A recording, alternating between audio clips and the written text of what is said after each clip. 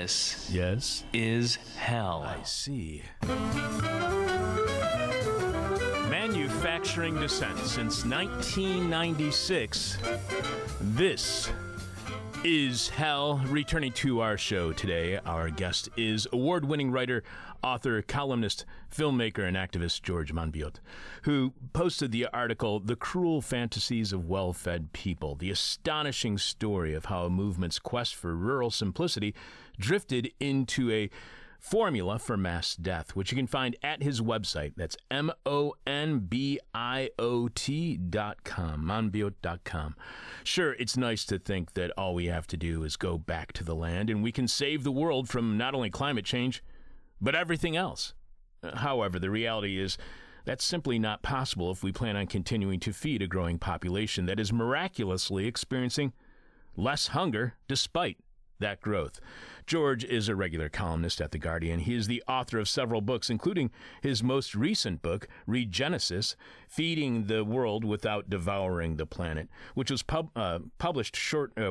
was shortlisted for the Wainwright Prize and was named a New Statesman and Spectator Book of the Year. It was also a book that was on our short list to have featured on last year's show, but unfortunately at the time that it was published, I was fighting for my life in the hospital. The essay that we will be discussing today is a kind of rebuttal to some criticism of Regenesis, if you will. Prior to Regenesis, George wrote Out of the Wreckage, A New Politics for an Age of Crisis, which we discussed with him on the show back in 2017. And that interview is available for free online at our website, thisishell.com. Again, all you have to do is just search on his last name, Monbiot.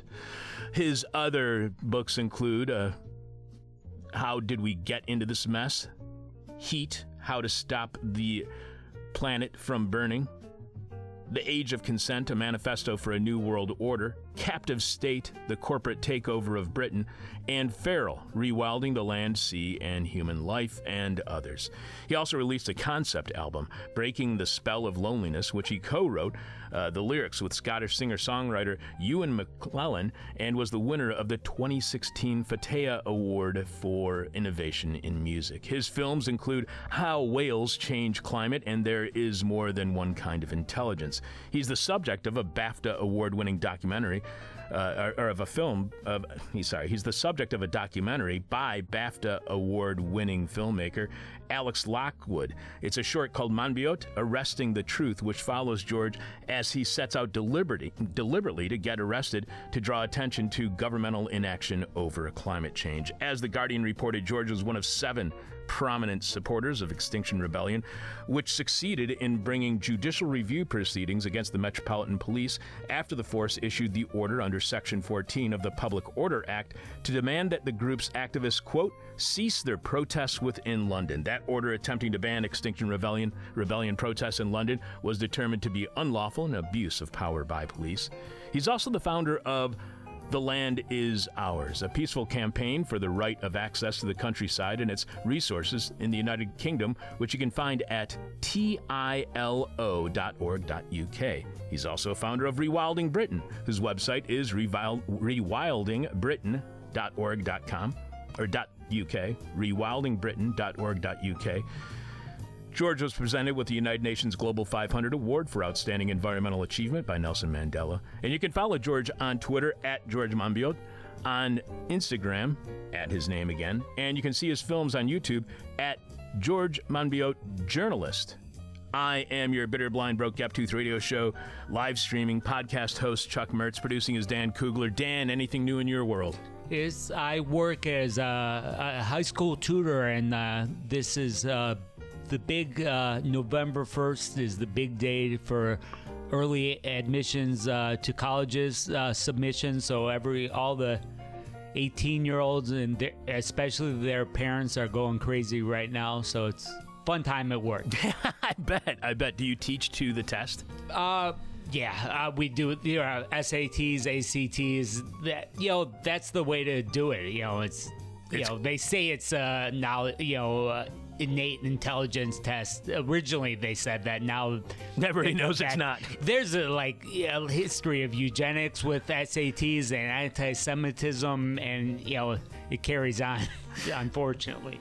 So is it just me, or does every podcast that actually has guests only have other podcasters as guests? I'm a member of several podcast groups on social media. Whenever someone posts their podcast, the theme seems to be some sort of debate, and the people debating are the host and another podcaster. It's as if the entire podcasting world is doing nothing but reproducing itself.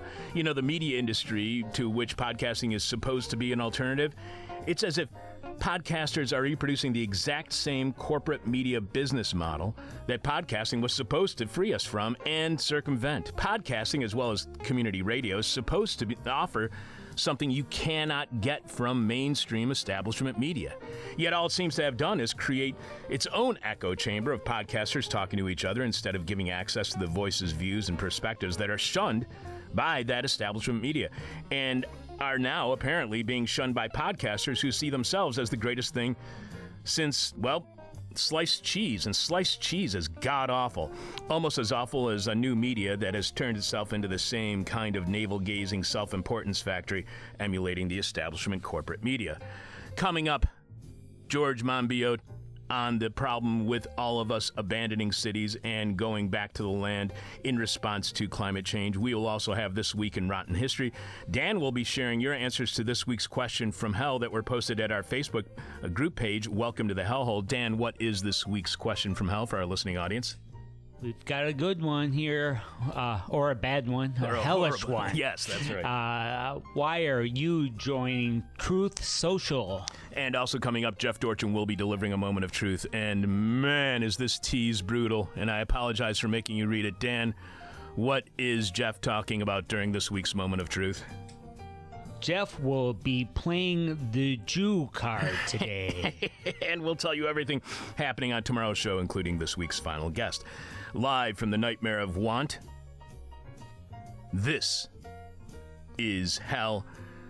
Going back to the land, it sounds idyllic. Raising your own food, tending to your own garden, living your own life within nature. Who wouldn't want to do that? Sounds great. The problem is, logistics, if you will. That kind of adaptable world is not what has been created, what we live within, one where huge groups of people can simply pull up their roots and replant them in empty lands waiting to be farmed. Here to help us have a better understanding of how our current food system works in reality instead of a rather very tempting fantasy, award-winning writer, author, columnist, filmmaker, and activist George Monbiot posted the article, The Cruel Fantasies of Well-Fed People, which you can find at his website, monbiot.com. Welcome back to This Is Hell, George. Hey, Chuck. It's great to connect again. Thank you. Great to have you on the show. The interview that we did on... I'm forgetting the name of the book. Out of the Wreckage, A New Politics for an Age of Crisis was absolutely spectacular. I really wanted to have you on the show when your latest book, Regenesis, Feeding the World Without Devouring the Planet, came out, but unfortunately I was hospitalized at that time. So let's get Are you doing okay now? I'm all right. I'm doing better. It's a long and lingering thing. When you're in the hospital for 15 days after several surgeries, it can be pretty brutal, but I'm still recovering. Yeah. So you write that found this fascinating. Tourism sells to you the story of what it has taken away. It markets the traditional and unchanging, and in doing so changes it. As the old joke goes, come to this beautiful, unspoiled land or island and spoil it. The clock starts ticking from the moment the first person says timeless. Then everything that is celebrated starts to become the shadow of itself. Similarly, food and farming industries, now intimately connected in some places with tourism, which I see every year when I go on vacation, are caught in the endless tension between their reality and their representation. The money generated by the myth of timelessness draws local people away from the sparse living the labels revere. Whether it's tourism or food, how much is our understanding of a place, or even what we eat, not based on historic reality as much as it is based on marketing to sell us a reason to visit a place or to buy a food? Is that the misunderstanding our fault? So this, I think, is really fundamental, that we get sucked into the representation of things and lose sight of the reality of things. And this was a prediction that the French philosopher Guy Debord made with extraordinary prescience, I think, in 1968 in his book Society of the Spectacle, where he talked about the spectacle, the representation of things, taking over from the things themselves and becoming a more powerful force than the reality that it claims to represent. And I think we see this now in sector after sector. I think his predictions have really mapped out with a terrifying and astonishing precision. But we particularly see it in issues like food and farming. Now, you would have thought food and farming are about as real and grounded as you can possibly imagine. I mean, a lot of people talk about these as authentic sectors.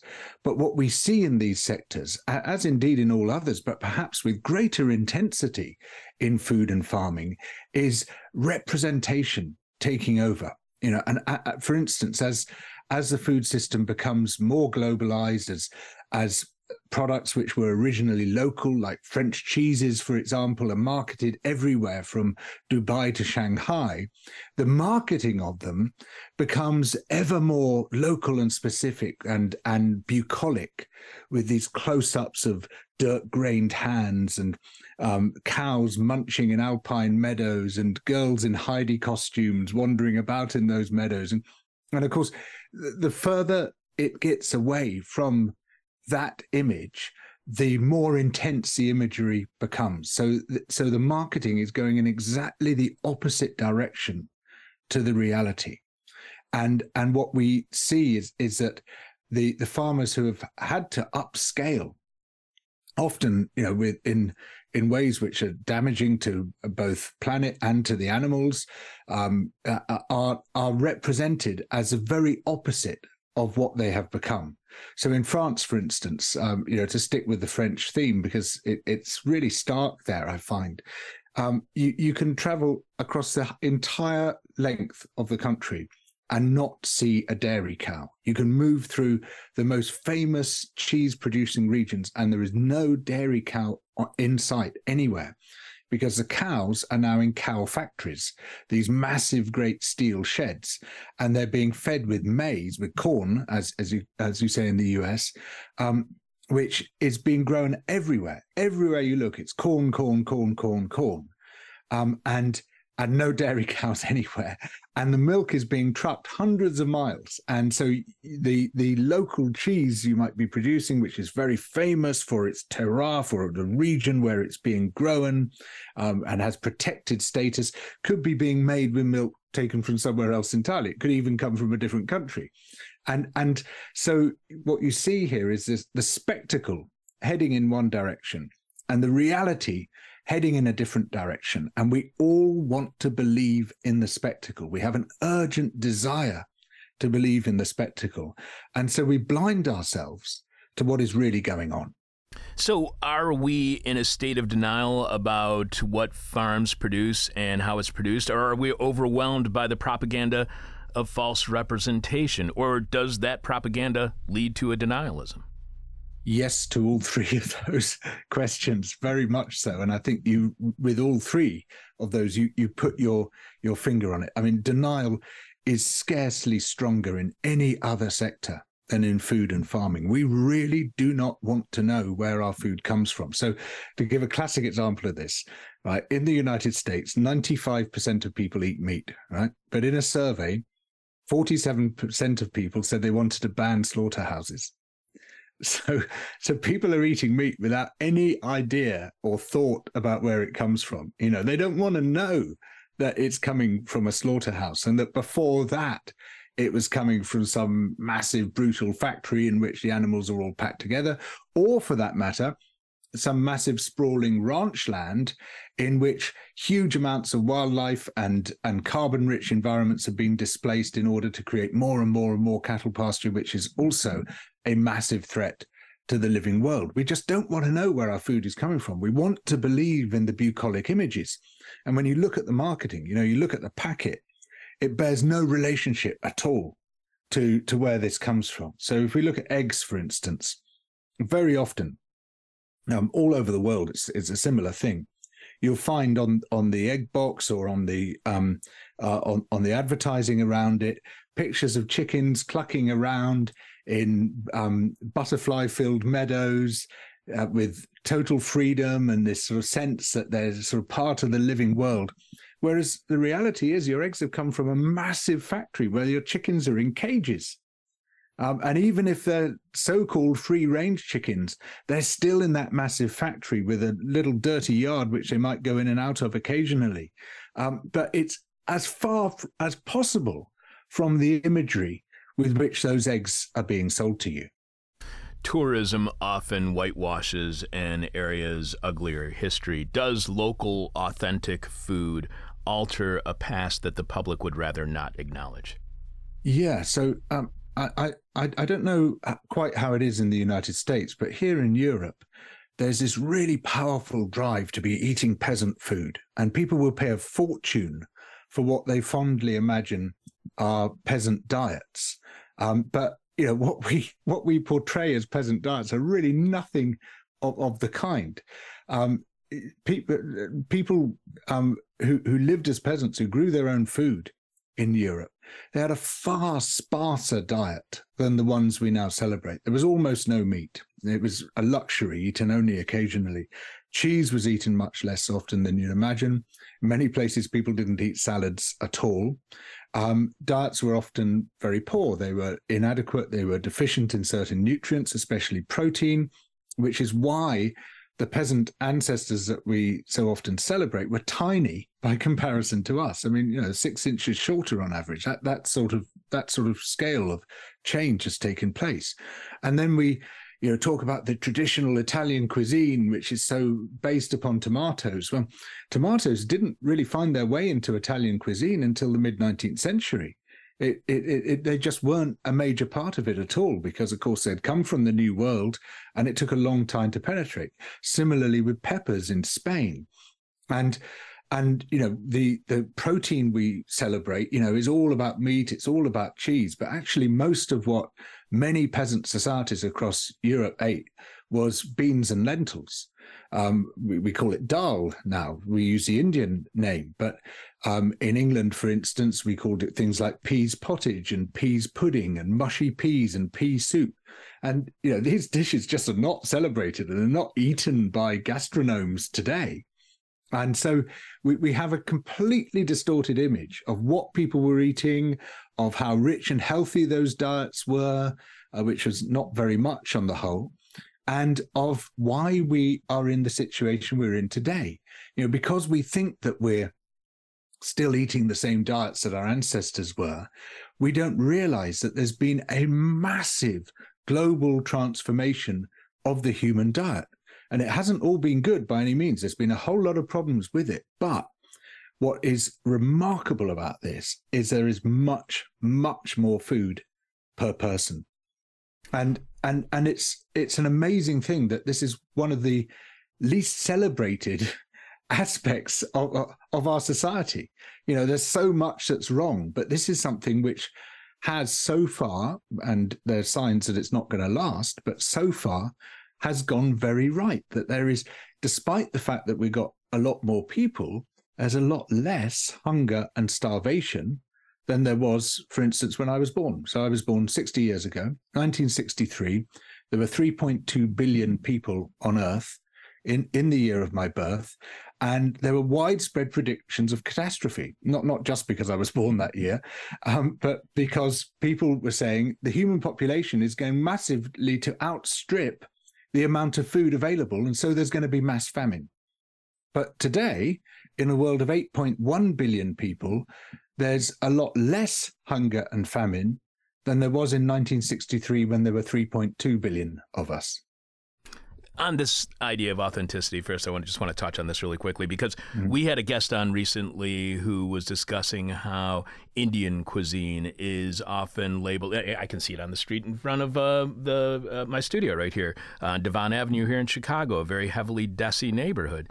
It will say authentic vegetarian Indian food.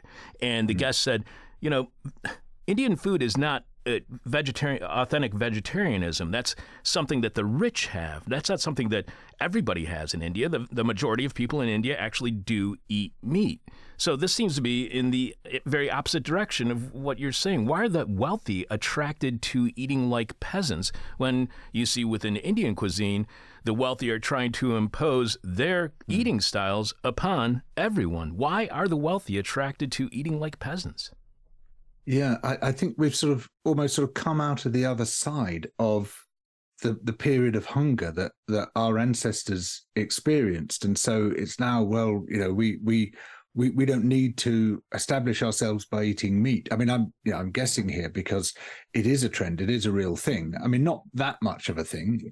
There's still the great majority of people in the Western world eat meat, and on average, we eat a lot more meat than people in poorer nations. So, for instance, in the US, it's an average of 118 kilograms per person per year of meat. In the UK, it's 82 kilograms, and the global average is 43 kilograms, and it's considerably lower than that in India. So, the meat eating is still heavily concentrated in rich nations, but there is a sort of counter movement of veganism and vegetarianism, and I support that. I think that's a good thing. But let's not pretend. Let's not backcast that onto other cultures and say this is what everyone wants. This is what people are aspiring to, because there's this very powerful force, one of the most powerful forces in human culture, which is called Bennett's Law. And Bennett's Law says that as people become more prosperous, they seek a more energy-dense diet, particularly a diet rich in fat and protein. And that's what's driving the massive expansion of animal farming worldwide. And it's a really rapid and potentially extremely dangerous expansion.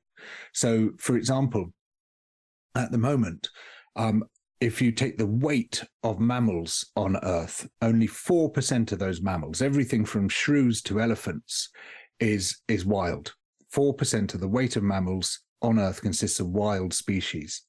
36% consists of human beings, and 60% consists of livestock, cattle, pigs, chickens, and the rest. And that growth is getting really just going through the ceiling at the moment. I mean, people talk about the population crisis, and of course what they mean by that is the human population. Actually, human population has grown massively over the past few decades, but it's now slowing right down. It's fallen to below 1% a year, and it's heading towards a plateau around mid-century, and after that it'll start to decline. It's about the only environmental indicator which is doing that.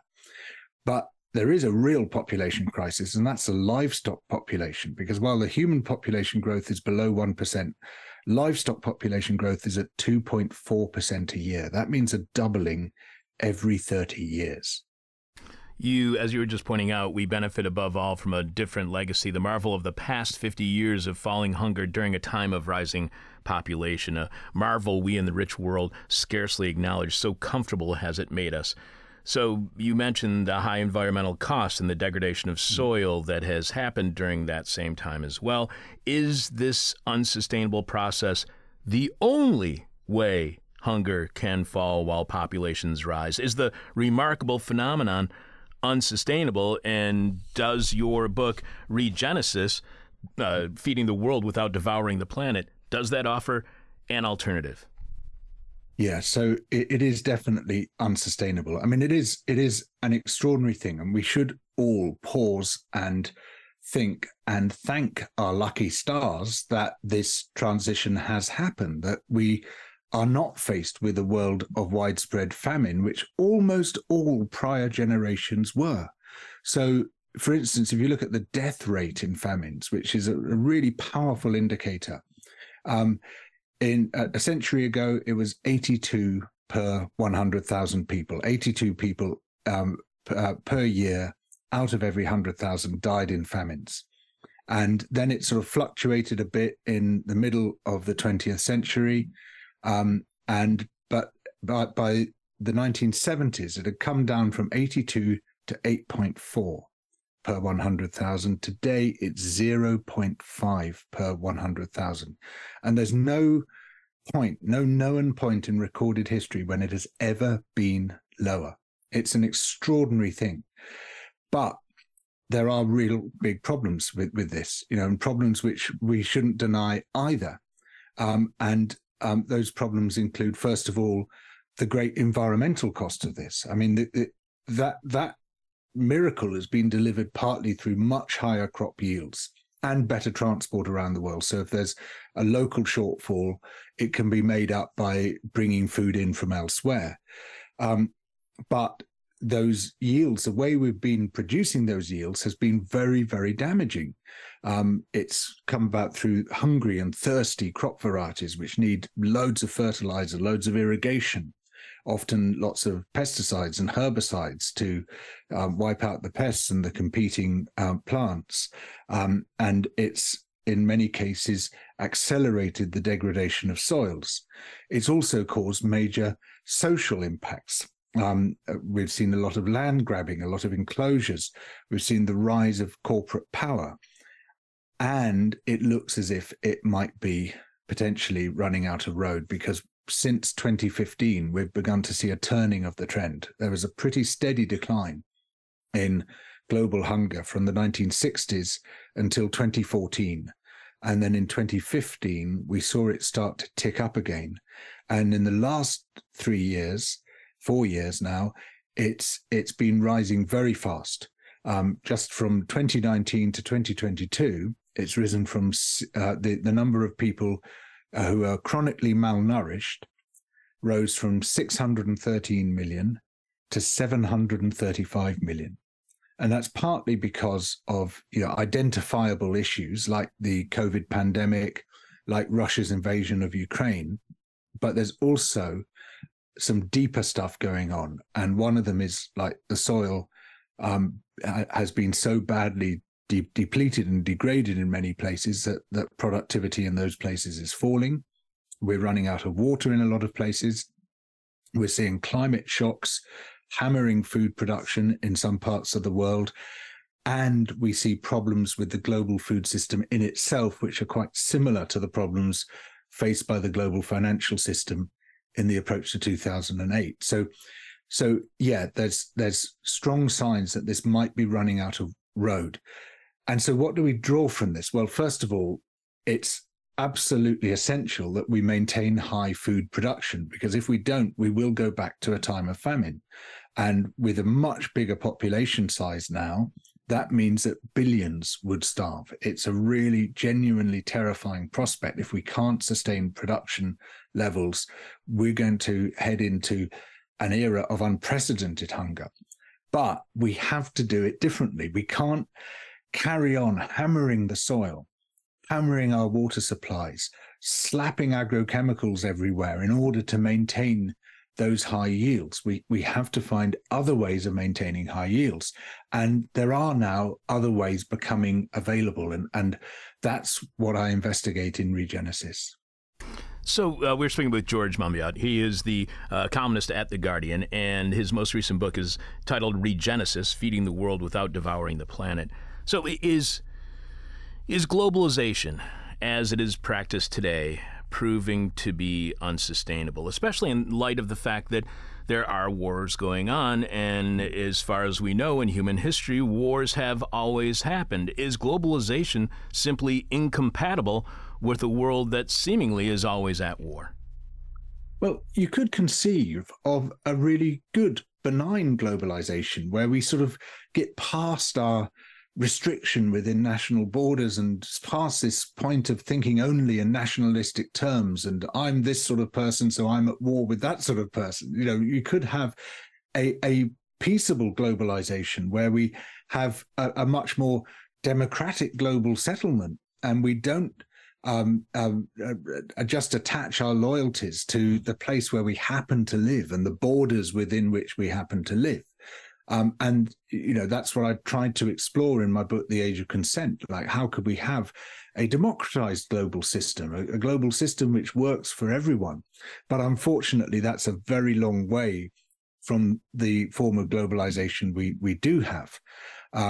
We have the extreme domination of certain nations globally, but also of certain multinational organizations, but be they corporations or offshore oligarchs for that matter, who are always offshore wherever they happen to be, because they live in multiple homes and you never really know where they live, or for that matter, the big multilateral organizations like the IMF, the World Bank, the United Nations Security Council, which really operate in quite dictatorial ways. They're controlled by a few very powerful nations, and they dictate to everyone else. And so globalization could be a force for good. I don't want to dismiss the concept of it, but the practice of it, the reality of it, falls a long, long way short of that ideal.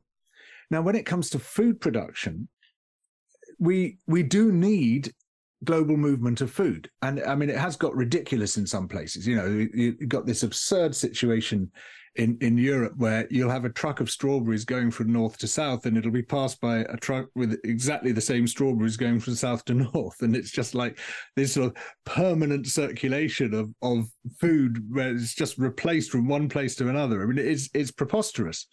But there are some beneficial aspects of the long-distance transport of food, and one of those is that they smooth out the dangers of harvest failure, of local crop failure, which was one of the major reasons for famine in the past. Is if you were totally reliant on the produce of the area in which you lived, and there was a weather shock, which meant that you had a really bad harvest in that place, you would starve. But if you can bring in food from elsewhere, well, then you've got a better chance of survival, as long as you can afford that food.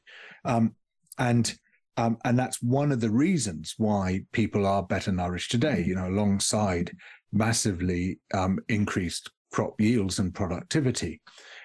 But there is also the thought that as the food system becomes more globalized and becomes more concentrated in the hands of just a few corporations, and to give you an idea of this, 4 corporations control 90% of the global grain trade, then the whole system becomes more fragile. And this is exactly what happened with the banks in the approach to 2008. We saw this extreme concentration of corporate power. We saw a loss of diversity. We saw a loss of spare capacity within the financial system. Everyone was pursuing efficiency to the max, and that made perfect sense for your individual corporate policy, but actually weakened the system as a whole. We saw a loss of circuit breakers, which were the sort of regulations which stop contagious shocks from happening. We saw a loss of what systems theorists call modularity, which is the compartmentalization of the system, which again will stop shocks from propagating across that system. Loss of backup systems, different ways of doing it. And frighteningly, we're seeing something very similar happening in the food system. And that's a really terrifying prospect, the prospect that the system itself could collapse, regardless of all the other forces bearing upon it, that perhaps the greatest danger to the global food system is now the global food system. And if the banks had collapsed in 2008, it would have been pretty darn scary for very large numbers of people. It would have caused enormous disruption and chaos around the world. But if the food system collapses, boy, I mean, that doesn't even bear thinking about. You can't imagine how horrendous that future would be.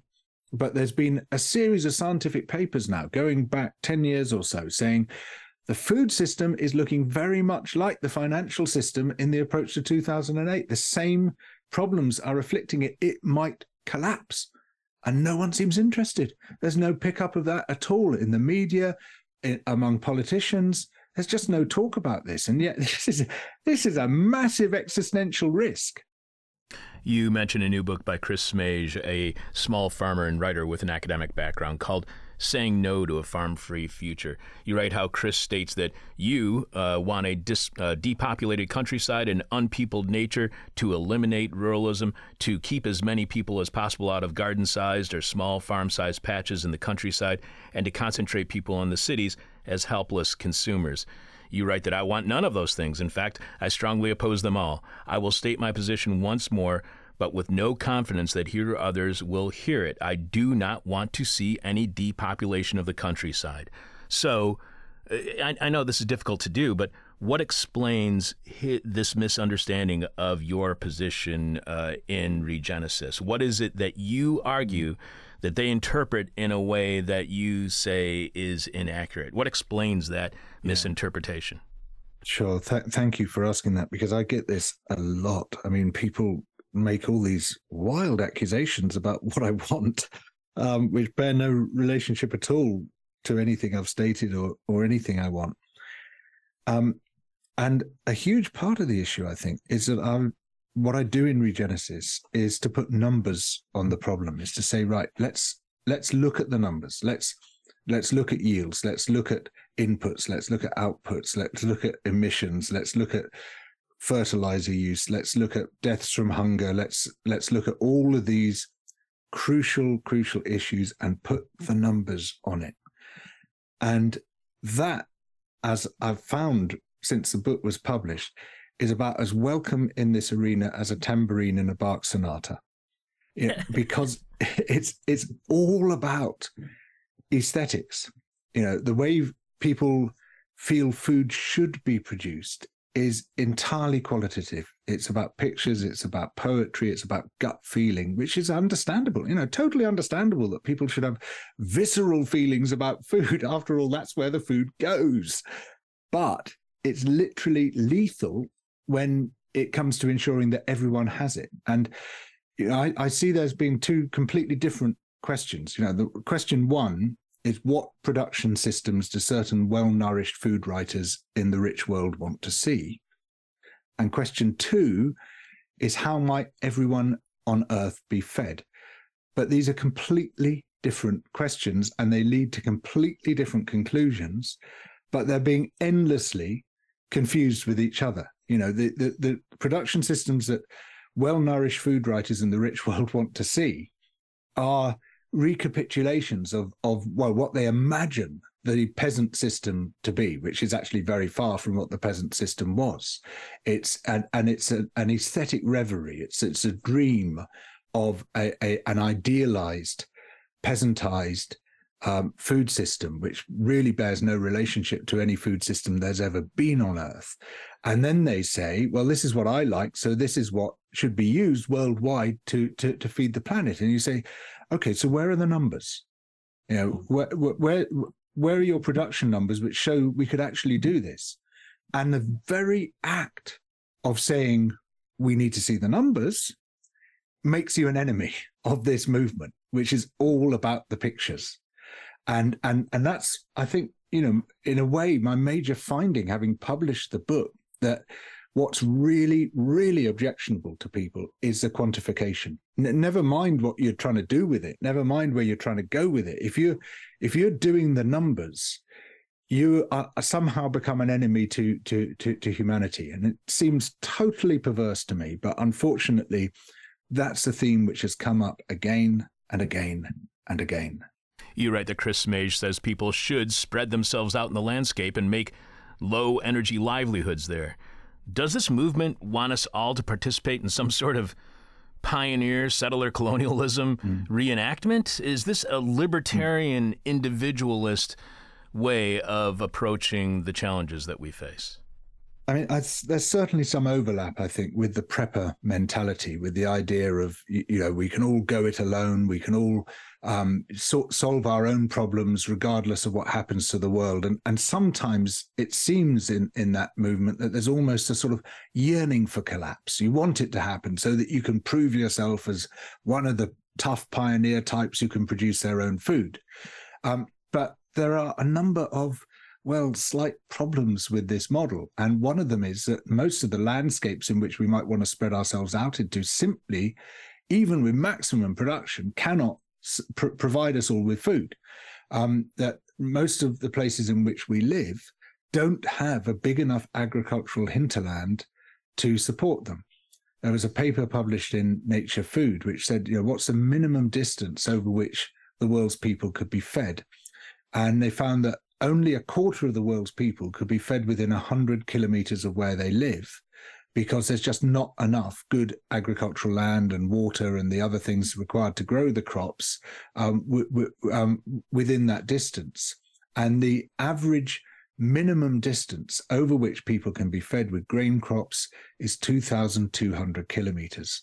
So, the idea, it's a lovely idea. If you ignore the numbers, if you deliberately refute the numbers, it sounds great. We can just spread out into the landscape and do our own thing, somehow getting the land. I don't know quite how we do that, and it's never quite specified. I think there's a sort of idealistic belief that somehow people will give us the land, whereas, as we know from land disputes all over the world, that's not quite how it tends to pan out. But we can spread out into the land and grow our own food. Well, if you're living in a city of 1 million people, and you spread out into that land, you'll find you simply can't grow enough food for those people, even if you're hitting the absolute maximum yields which have ever been hit. And there's one of many uncomfortable realities of which we're in total denial, is that a great deal of us, not so much in the United States or in the United Kingdom where I live, but very large numbers of people around the world are highly reliant on imports from other places. And that people tend to live in dense communities, not just cities, but in valley bottoms where there's a lot of people living in dispersed towns and villages, for instance, where there's not enough land to produce food for everyone. And they bring in food from where it's being produced in places which are lightly habited and vast. So, for instance, like the US plains, or like the Canadian prairies, or like the Russian steppes or the Ukrainian Chernozem. And there are problems with this model, absolutely, of course there are, and that introduces vulnerabilities. But take that away and billions would instantly starve. And that's the thing that really freaks me out about this whole writing, is that there's this sense that we, prior to industrial agriculture, if you will, we were all subsistence farmers, and that we were all living off some small piece of land. But if you look at the history of the indigenous here in the United States, North America, wherever you look, you see that they were a nomadic people who went from area to area in order to feed themselves. So do we have this belief that historically we are all subsistence farmers, and is that an accurate belief? Yeah, it's very interesting, this. And there's this wonderful book by David Graeber and David Wengrow called The Dawn of Everything, looking at the deep history of humankind. And what it shows is that there were thousands of different strategies. There were loads of different ways of living.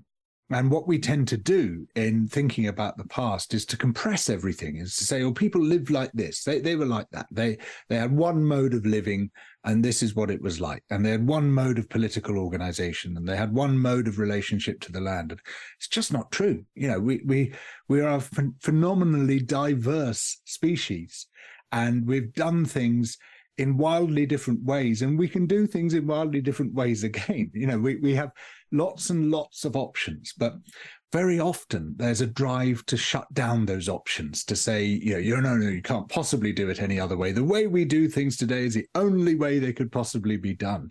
And I think the aim of all people who want a better world should be to say, there are lots of different ways of getting that better world. The possibilities stretch out in front of us, and anyone who tries to shut those possibilities down and say, it has to be like it is now, or even worse, it has to be like it was in the past, in a completely narrow and blinkered and idealized and compressed version of how people lived in the past, they aren't helping. We have to be open-minded about this. We have to cast our net wide if we're going to get through the many existential crises we now face. George, do you have time for 2 more questions? Sure. You write, if you believe that enough food could be grown to feed everyone, you are also guilty of productivism, consumerism, even colonialism. Can we have a food system that does feed the world without it reproducing productivism, consumerism, and colonialism? What does your book Regenesis, offer an alternative to feeding the world without productivism, consumerism, and colonialism? Yeah. I mean, and all those are real things and real dangers, but they're completely different from simply wanting there to be enough food for everyone. This idea that if you worry about how everyone's going to have enough food if we grow a lot less food than we do today, you are a productivist, a consumerist, and a colonialist. It's just bizarre and slightly frightening, to be honest. It's like, so where does this come from? Where does this mindset come from? And I think it comes from this real fear of the numbers, real fear of getting to grips with these realities which we have become so adept at denying. If you scratch someone's denial, you tend to get a very bad reaction. So, yeah, we have to do these things in ways which are not only going to be environmentally much less damaging than they are today, but also are going to be far more equitable. And the danger we face is escalating corporate concentration. And part of that is political choices that we and governments who claim to represent us have made. For instance, dismantling antitrust laws. It's something which has happened slowly and subtly, and we have hardly even noticed.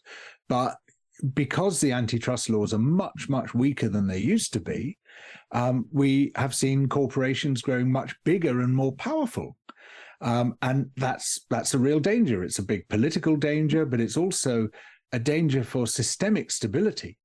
When you've got, as I say, a few corporations wielding all the power, then that system becomes more fragile and it's more likely to collapse. And governments, at great expense to the public, bailed out the banks at the last minute in 2008 and prevented a total collapse. But they did so by issuing future money, a process they called quantitative easing, which was basically conjuring money out of thin air. Well, you're not going to bail out the food system by producing future food. You can't magic that problem out of existence. So there's, we need a much more democratic and equitable system, but at the same time, we can't afford the indulgence of just saying, well, let's just stop producing so much food.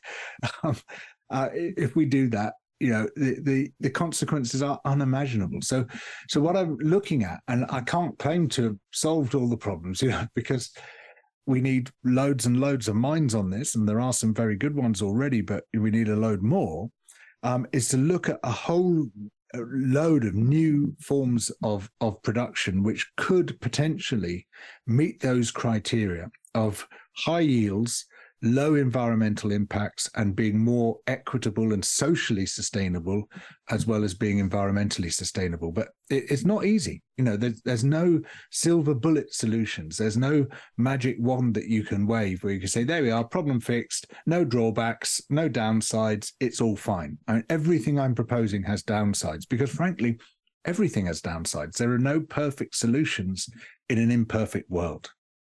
And it's a real shame that things like Wall Street, the Dow Jones, they all benefit from this concentration of wealth and this monopolization.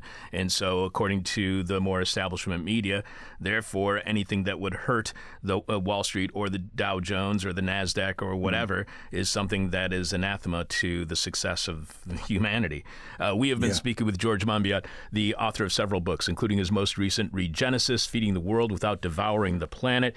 You can find out more about George on Twitter at George Monbiot, on Instagram at George Monbiot as well. You can see his films on YouTube, George Monbiot Journalist, and you can check out his website at monbiot.com. One last question for you, George, and as we do with all of our guests, I promise it is the question from hell, the question we hate to ask, you may hate to answer, or our audience is going to hate your response. And I think that's the category this is going to fall in. You write, when some writers and campaigners, prioritizing their own mysteries and passions, appear to treat billions of people as disposable, it should tell us something important. We need to check ourselves. We need to ask what impulses we are following, whether we are really seeking the best outcomes for humanity and the living planet, or simply avoiding cognitive pain. We need, as much as we are able, to set our passions aside. What is the cognitive pain we are avoiding? Is it that we cannot get away from it all? I think we're avoiding the dissonance of realizing that, the solutions to any of the existential crises we face are never going to fit snugly into our worldview. They'll always be disconcerting. We'll be assailed by cognitive dissonance because there aren't any comfort zones left. So, when it comes to feeding the world, for instance, we're in this very tight space. 8 billion people need to be fed. One day it'll be 9 or 10. But they need to be fed in an Earth system which is already in major trouble, partly because of the way we feed ourselves. Food production is a very major cause of environmental dysfunction and is driving us towards collapse. And so the solutions we come up with are going to have to cut across some of our ideologies.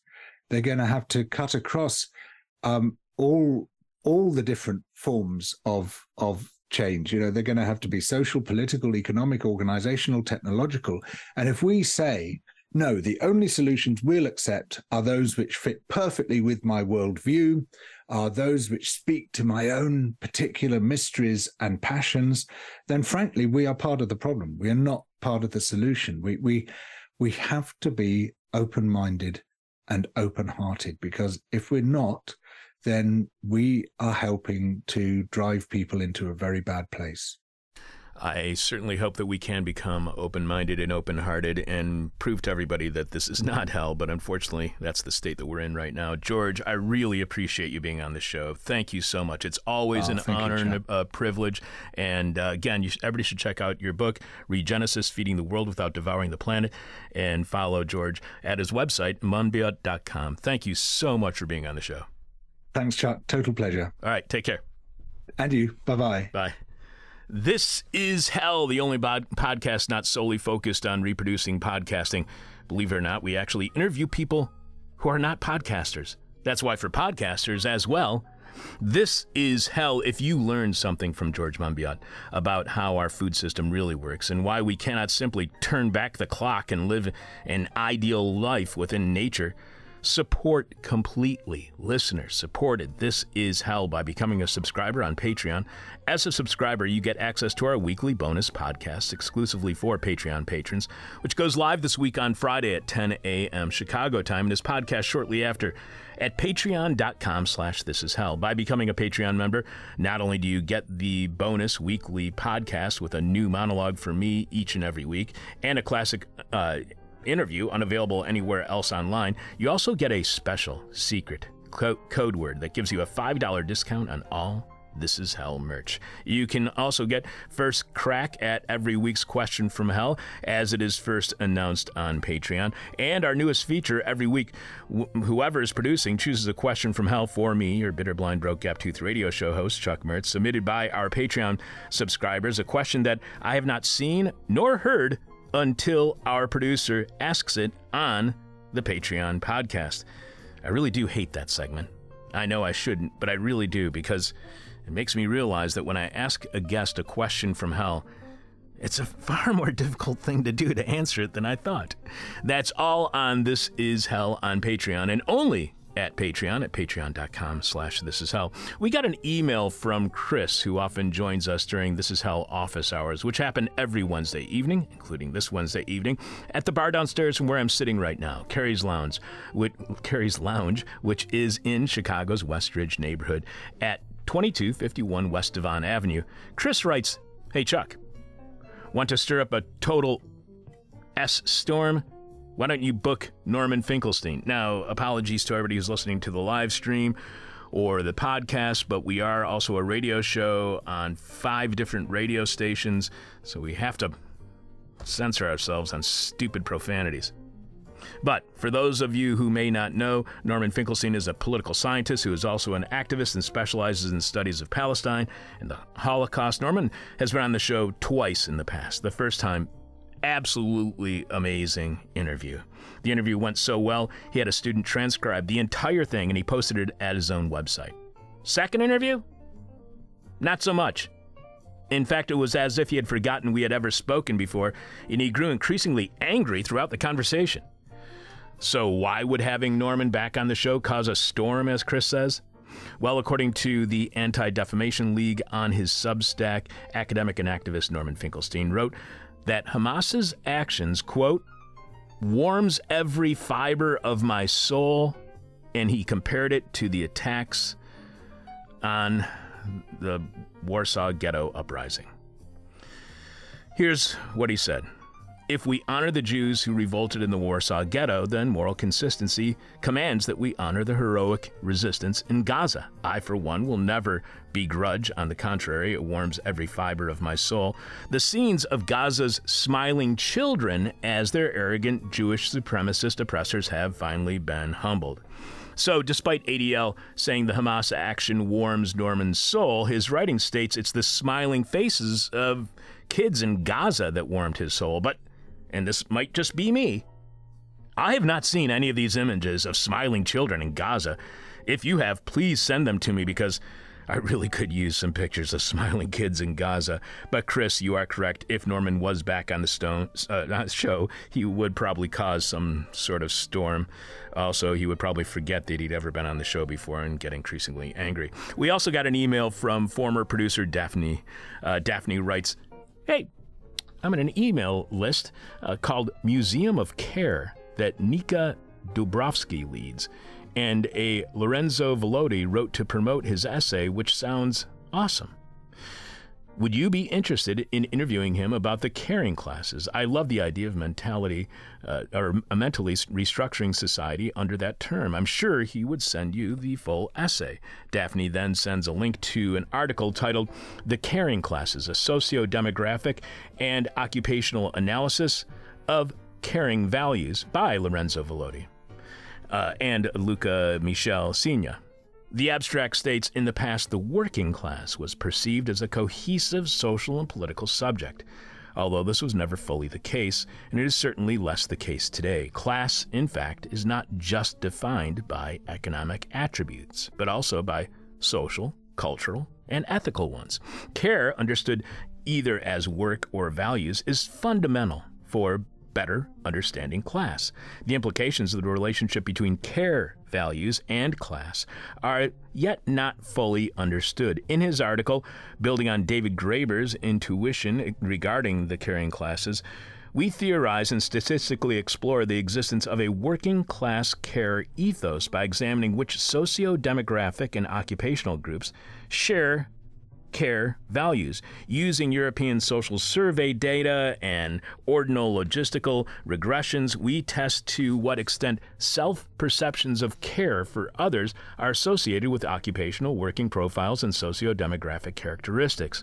We find that caring for others is a value shared transversally by an intersection of different individuals who experience a few conditions of subalternity in the context of patriarchal and racial capitalism, a left-wing political orientation, and a background of political union organizing, some specific occupational profiles marked by interpersonal interaction, and most significantly, by explicit forms of care work. We conclude by speculating that the concept of caring classes can be a useful one toward a fertile terrain of political struggle, which all sounds fascinating. Plus, there's the connection with past guest, the late, great David Graeber, and that's the third time he's been mentioned today, so if you're playing the David Graeber drinking game, you're probably not sober anymore. David was on the show a couple of times, and those interviews can be found at thisishell.com when you search on David's last name, Graeber. We are in contact with Luca, thanks to Daphne and Lorenzo as well, and we look forward to both of them being on an upcoming show. If you have a guest or topic suggestion or just want to share something with the class, you can email us at chuck@thisishell.com. You can message us via FBook. Post a suggestion at our FBook group page. Welcome to the Hellhole. You can leave your suggestion on our Patreon page if you are a subscriber at patreon.com/thisishell. You can tweet at us via X at thisishellradio, or you can share your idea within our Discord community. And if you do any of that, we will likely read whatever it is you have to say on air. Dan, please remind us, what is this week's question from hell, and tell us how our listeners are responding so far at our Welcome to the Hellhole Facebook group page. This week's question from hell is, why are you joining Truth Social? And welcome to the Hellhole listeners. which I was right at the right page, and then I started scrolling up other beautiful texts on welcome to the hellhole, but we'll get there. Again, the person with our favorite answer to this week's question from hell, as always, wins their choice of whatever This Is Hell swag you want. You can check out all of our merch right now by going to thisishell.com and clicking on support. And remember, if you are a Patreon subscriber, you get all of that stuff for $5 off with a special secret code word that you get once you become a Patreon subscriber. Wojtek R says, intense self-loathing. That's why he's going to Truth Social? Yes. I like that. That's good. Ronaldo Migliotti, I've never pronounced his name out loud, but since he's a contributor, I'll say the whole thing. Truth Social is neither truthful nor socialist. I'll go to the ice cream social instead. What does he live in the 1890s? Right. We had ice cream socials growing up in the 80s. In Chicago suburbs. No I hated them, but I hated all school-related events, so I'm a good judge. Jen D says, to tell you the truth, I'm not that social anymore. That rings true for me, too. Aaron D., for a little antisocial untruth. Colby S., if you have to ask, you don't really know what's going on, do you? That's ridiculous. David R., because I'm a nihilist. That's perfect reason. Sure. Marco G., I'm joining for entertaining purposes. Sure. I tried that on Twitter with right wings, like, people, but I end up just getting angrier than entertained, unfortunately. Yeah, it's too bad. Tom G., I, for one, welcome our unwoke, mindless antivirus overlords. So, again, the person with our favorite answer to this week's question from hell gets their choice of This Is Hell swag. You can see all of our stuff by going to thisishell.com and clicking on support. You can still leave your answer to this week's question from hell at our Facebook page, facebook.com/thisishellradio. You can tweet it at us, at This Is Hell Radio. You can post it on Patreon if you're a Patreon subscriber at patreon.com/thisishell, or in our Discord community. Or you can email it to us at chuck@thisishell.com, but we must have your answer by the end of this week's show when we are announcing this week's winner.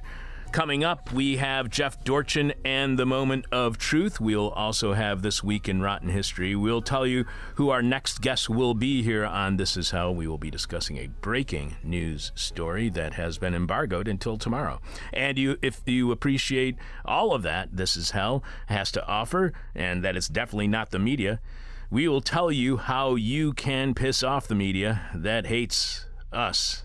Then we really need your help in doing that. You are listening to God's favorite radio show, Prove Me Wrong. This is Hell. Dan, I know you have Hefe on the line. 1, 2, you know what to do. One more time.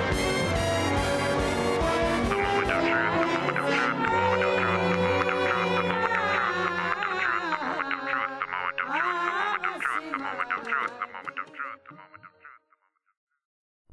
Zizek's speech in Frankfurt to the anti-Semites. Not meaning in any way to step on the toes of my learned colleague Sebastian P. Whipper, who I'm certain will do a much more able job than I could ever do to elucidate the history behind the current war action in Gaza, but I felt, as the official Jewish big mouth of This Is Hell, the need to comment. 10 days ago, Slavoj Žižek gave a brief speech to the Frankfurt Book Fair. Actually, listener Tom Gross posted it to the Welcome to the Hellhole group. Part of it was to condemn the postponement of awarding a prize to Palestinian author Adanya Shibli.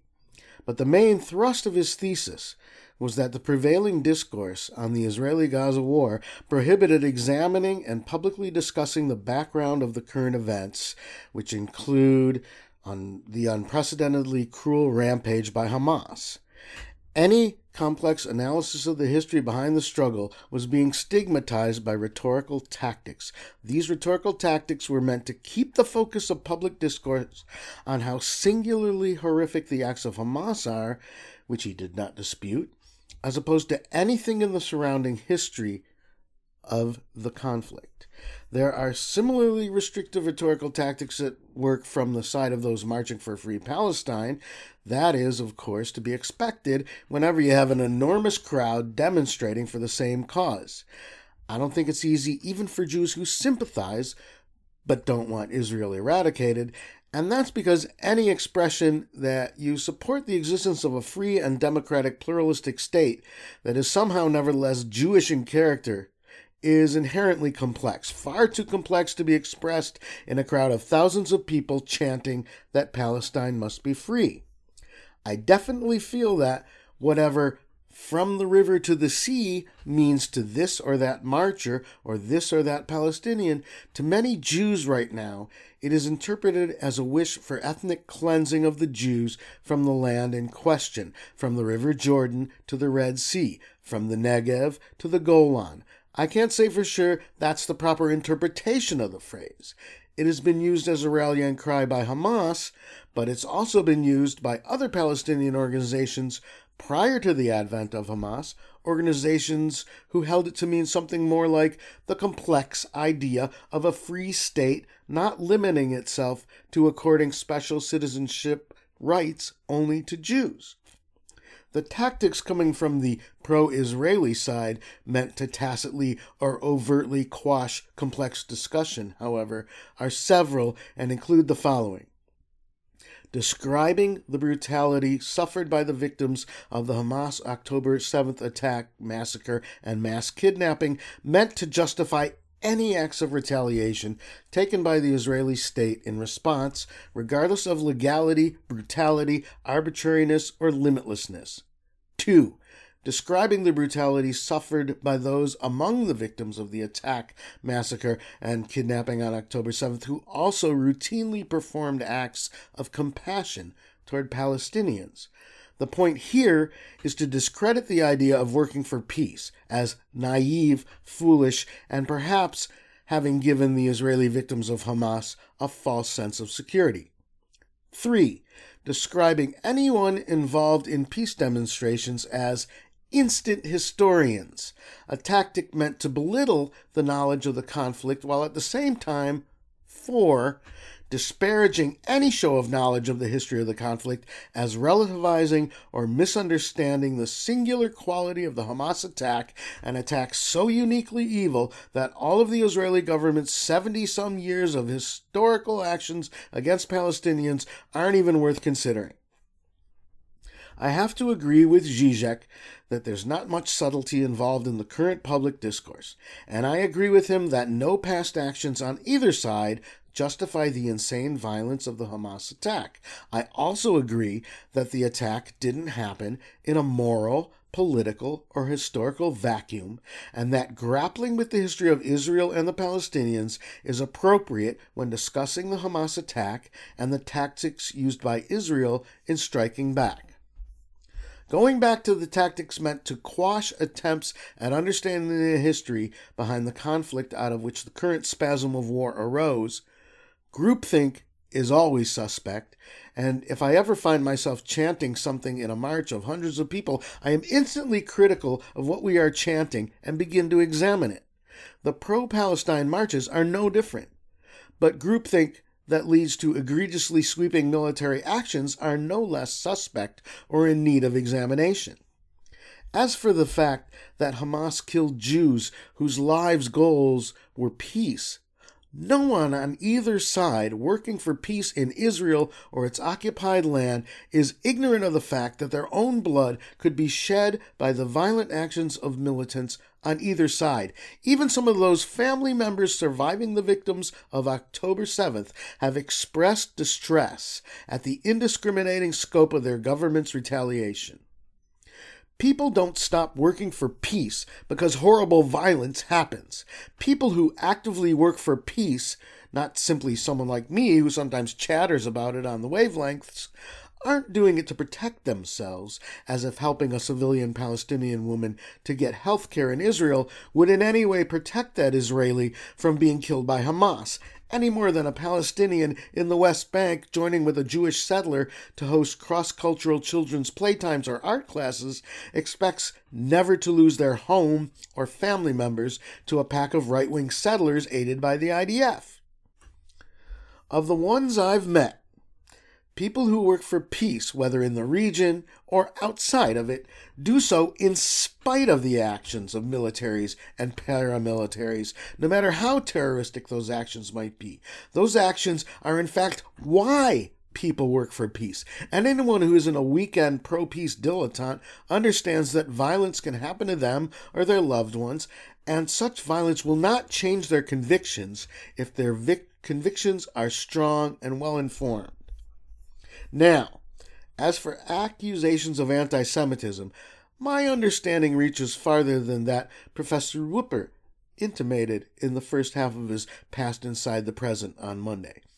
I understand the impulse to rebut the accusation, whether one is Jewish or not. However, personally, I'm convinced that everyone is anti-Semitic because, as I once mentioned in my play, The Life and Times of Jew Boy Cain, even the word Jew itself has an anti-Semitic ring to it. I don't say this because anti-Semitism is so deeply rooted in our global culture, although it is. I say it because anything you say about any subject whatsoever is bound to rub some Jew somewhere the wrong way, and you will hear about it. Case in point, you hearing about it from me right now.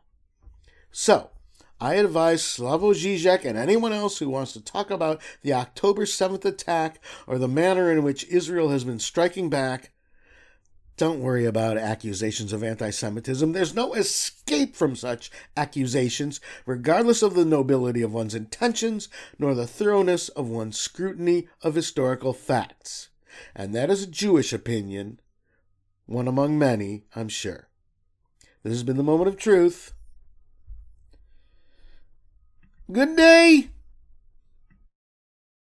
Bravo. That was very, very good. I really appreciate that. And yeah, thank you very much. I liked Sebastian's statement at the beginning of his Past Inside the Present this week. And yeah, I thought that was really great. And I really enjoyed his completely unrelated history of money that he did on the show. That was also the whole thing was great. And it was great. That was the first mention of David Graeber, I believe. I know. Was it the second? I don't know. No, I think it was the first because he said, yeah, he talked about the book, The History of Debt that he had done. And so, yes. Yeah, a lot of David Graeber talking. And people should be checking out our interviews with David, the 2 interviews that we did at our website, thisishell.com, by searching on Graeber. And I have been talking, speaking with David Wengrow, and there's a very good possibility that we will be having him on the show to discuss the dawn of everything at some time early next year. So you might have to. People should be reading that book. Oh my God, they should be reading that over and over again. When I went to the lake this year with family, one of my nieces, her husband was reading The Dawn of Everything. He had just taken it out of the library, and he had to wait for a really long time to get a copy. But yeah, so there you go. I have a friend who has the hard copy. I have it on the computer, which I find really great because you can click on a footnote, read the footnote, and click right back to where you left off reading. Unlike the book, where you have to flip pages, like a book, like one of those old-fashioned books. Yeah, because I just have the book, and I've never read anything online because reading everything screws up my vision. You don't have to. I mean, well. But I love the idea of the hyperlink to from a footnote. That's really great. And I think hyperlink, that's a term from the 90s, if people don't know what that term is anymore. I think maybe Jordan Barger invented that. I think he may have. We know he invented the term blog. Yep. And Jordan was on our show. He actually got us in Wired magazine way back in the day, and we have an image of that at our website. So, Jeffy. Yes, sir. Thank you so much. And more important than that, stay beautiful. God, that's so hard right now. I know, but you're working on it. You look great. Your body's chiseled. All right, stay beautiful, my friend. You too. Thank you. Live from land stolen from the Potawatomi people, this is Hell. It's time for nasty, gnarly, nauseous, naughty, nerdy, icky, drippy, sticky, goopy, gloppy, globby, gory, This Week in Rotten History on October 29th, 1665. 358 years ago this week, decades of growing political tensions came to a head in southwest Africa when Portuguese armies clashed with forces of the independent Kingdom of Congo in a river valley at Mbuila, an area near what is now the border between Angola and the Democratic Republic of Congo. The Portuguese had recently retaken their colonial possessions in Luanda to the south in what is today Angola, and now they were intent on seizing the Congolese copper mines. So this was back in the day when nations would invade and occupy other nations' lands, indiscriminately killing its inhabitants to take control of the country in order to then strip it of its resources and whatever wealth it had. Thankfully, colonialism is now in the dustbin of history. But back in 1665, at Mbuila, more than 20,000 Congolese fighters took the initiative, led by their king, Mvita a Nkanga, also known as Antonio I, although personally, I prefer Mvita a Nkanga far more than the Europeanized Antonio I. Along the Ulanga River, the Congolese fighters met a Portuguese army of roughly equal size, and though they fought hard and gained an early advantage, they were finally overwhelmed by the Portuguese archers and musketeers. In the heat of battle, some 5,000 Congolese soldiers were killed, including the king and both his sons, because unlike Europeans, their leaders and their families actually fought side by side in their nation's wars, risking their lives instead of being thousands of miles away at a desk safe from the wars they declared. Evidently, viewing the Congolese monarch as a worthy and brave adversary, the Portuguese cut off his head and buried it in one of their Catholic chapels with full military honors, a thoroughly disrespectful act that somehow the Portuguese saw as respectful. But despite the Portuguese battlefield victory, they would fail to consolidate their hold on the region. The death of the Congolese king and princes and the lack of any clear successor would then plunge the kingdom into a bloody power struggle and some 50 years of civil war. Hashtag thanks, Portugal. Also in Rotten History, on October 31st, 1964, 59 years ago this week, 34-year-old NASA astronaut Ted Freeman was killed by a goose. Returning from a training session at McDonnell Aircraft in St. Louis in preparation for what would have been his first space flight, Freeman was piloting his T-38, that's a trainer jet, toward a landing at Ellington Air Force Base in Houston when he encountered a flock of geese flying through patchy fog. One of the big birds was sucked into his jet engine, causing it to flame out. As his plane veered out of control, Freeman ejected from the cockpit, but his parachute did not open in time to save him, and he was killed. So it wasn't the goose that killed Freeman, it was the lack of a functional parachute. NASA was slow in informing his wife of his death, and she instead learned of it from a newspaper reporter who showed up at her front door.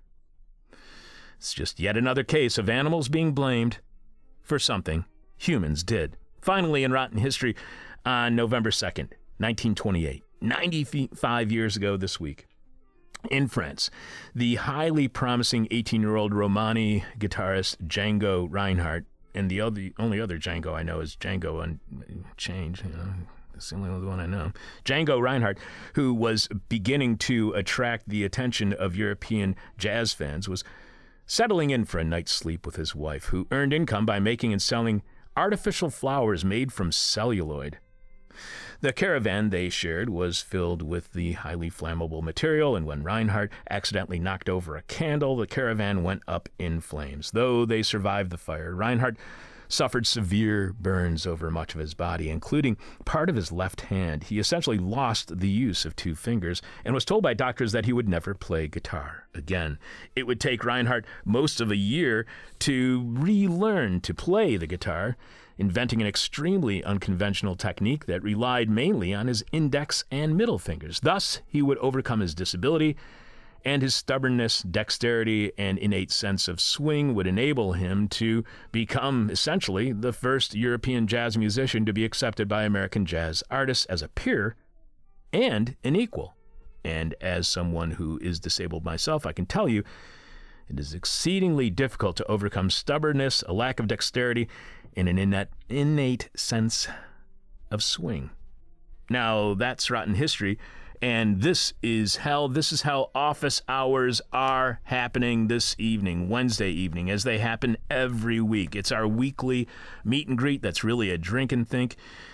Happens every Wednesday, beginning around 5, 6 p.m. today, usually at 6. I might be over here a little bit earlier because I have to leave a little early as we're doing a show again tomorrow.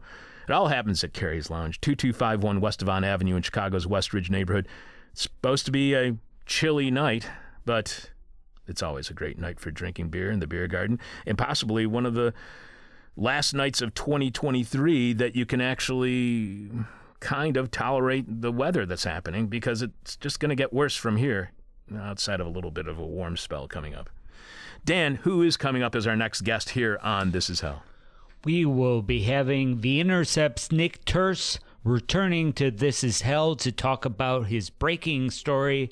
Secret Pentagon investigation found no one at fault in drone strike that killed Somali woman and her four-year-old son. I cannot tell you how much of an impact reading that investigation had on me. It was very, very difficult to get through that writing because of just how horrible it is, and how the United States does not do a damn thing to compensate civilians' families of those that they've killed. It's really rough, and it's a reminder of why this is hell. Vote for This Is Hell in the Chicago Reader Best of 2023 Readers Poll at chicagoreader.com/best. You can vote for us under the City Life category, where you can vote for This Is Hell as Best Podcast and me, Chuck Mertz, as Best Radio DJ. That's chicagoreader.com/best. Then go to City Life and vote for This Is Hell as Best Podcast and me, your bitter, blind, broke, gap-toothed radio show, live stream, and podcast host Chuck Mertz as Best Radio DJ. While you're there, please show some love for Carrie's Lounge, the bar downstairs from where I'm sitting right now, where we have This Is Hell office hours every week. While there are only 2 categories under City Life to vote for This Is Hell and me, Best Podcast and Best Radio Show, respectively, there are a few places where you can vote for Carrie's Lounge. You can vote for Carrie's under Food and Drink for Best Beer Garden. And if you've ever hung out in the beer garden with me during office hours, you know it is the best beer garden for many reasons. And under Music and Nightlife for Best Neighborhood Bar, as well as Best Dive Bar. And it is hands down the best dive bar in the city. That's chicagoreader.com/best. Vote under the category City Life for This Is Hell as Best Podcast, and for me, Chuck Mertz, as Best Radio DJ. And vote for Carrie's under Food and Drink for Best Beer Garden, and under the Music and Nightlife category for Best Neighborhood Bar and Best Dive Bar. Again, that's Carrie's Lounge, Carys Lounge. Voting is only open until November 7th. You've got like 6 more days. That's about it. So vote early, vote often for This Is Hell, Chuck Mertz, and Carrie's Lounge at chicagoreader.com/best. See? We told you so. This is hell. My demon is on my butt. My demon talks to me in profanity like a sailor. And my demon tries to knock me down, and my demon tries to put me on a hell ride. Thank you for listening to This Is Hell. For more interview hell and to support the show, visit thisishell.com.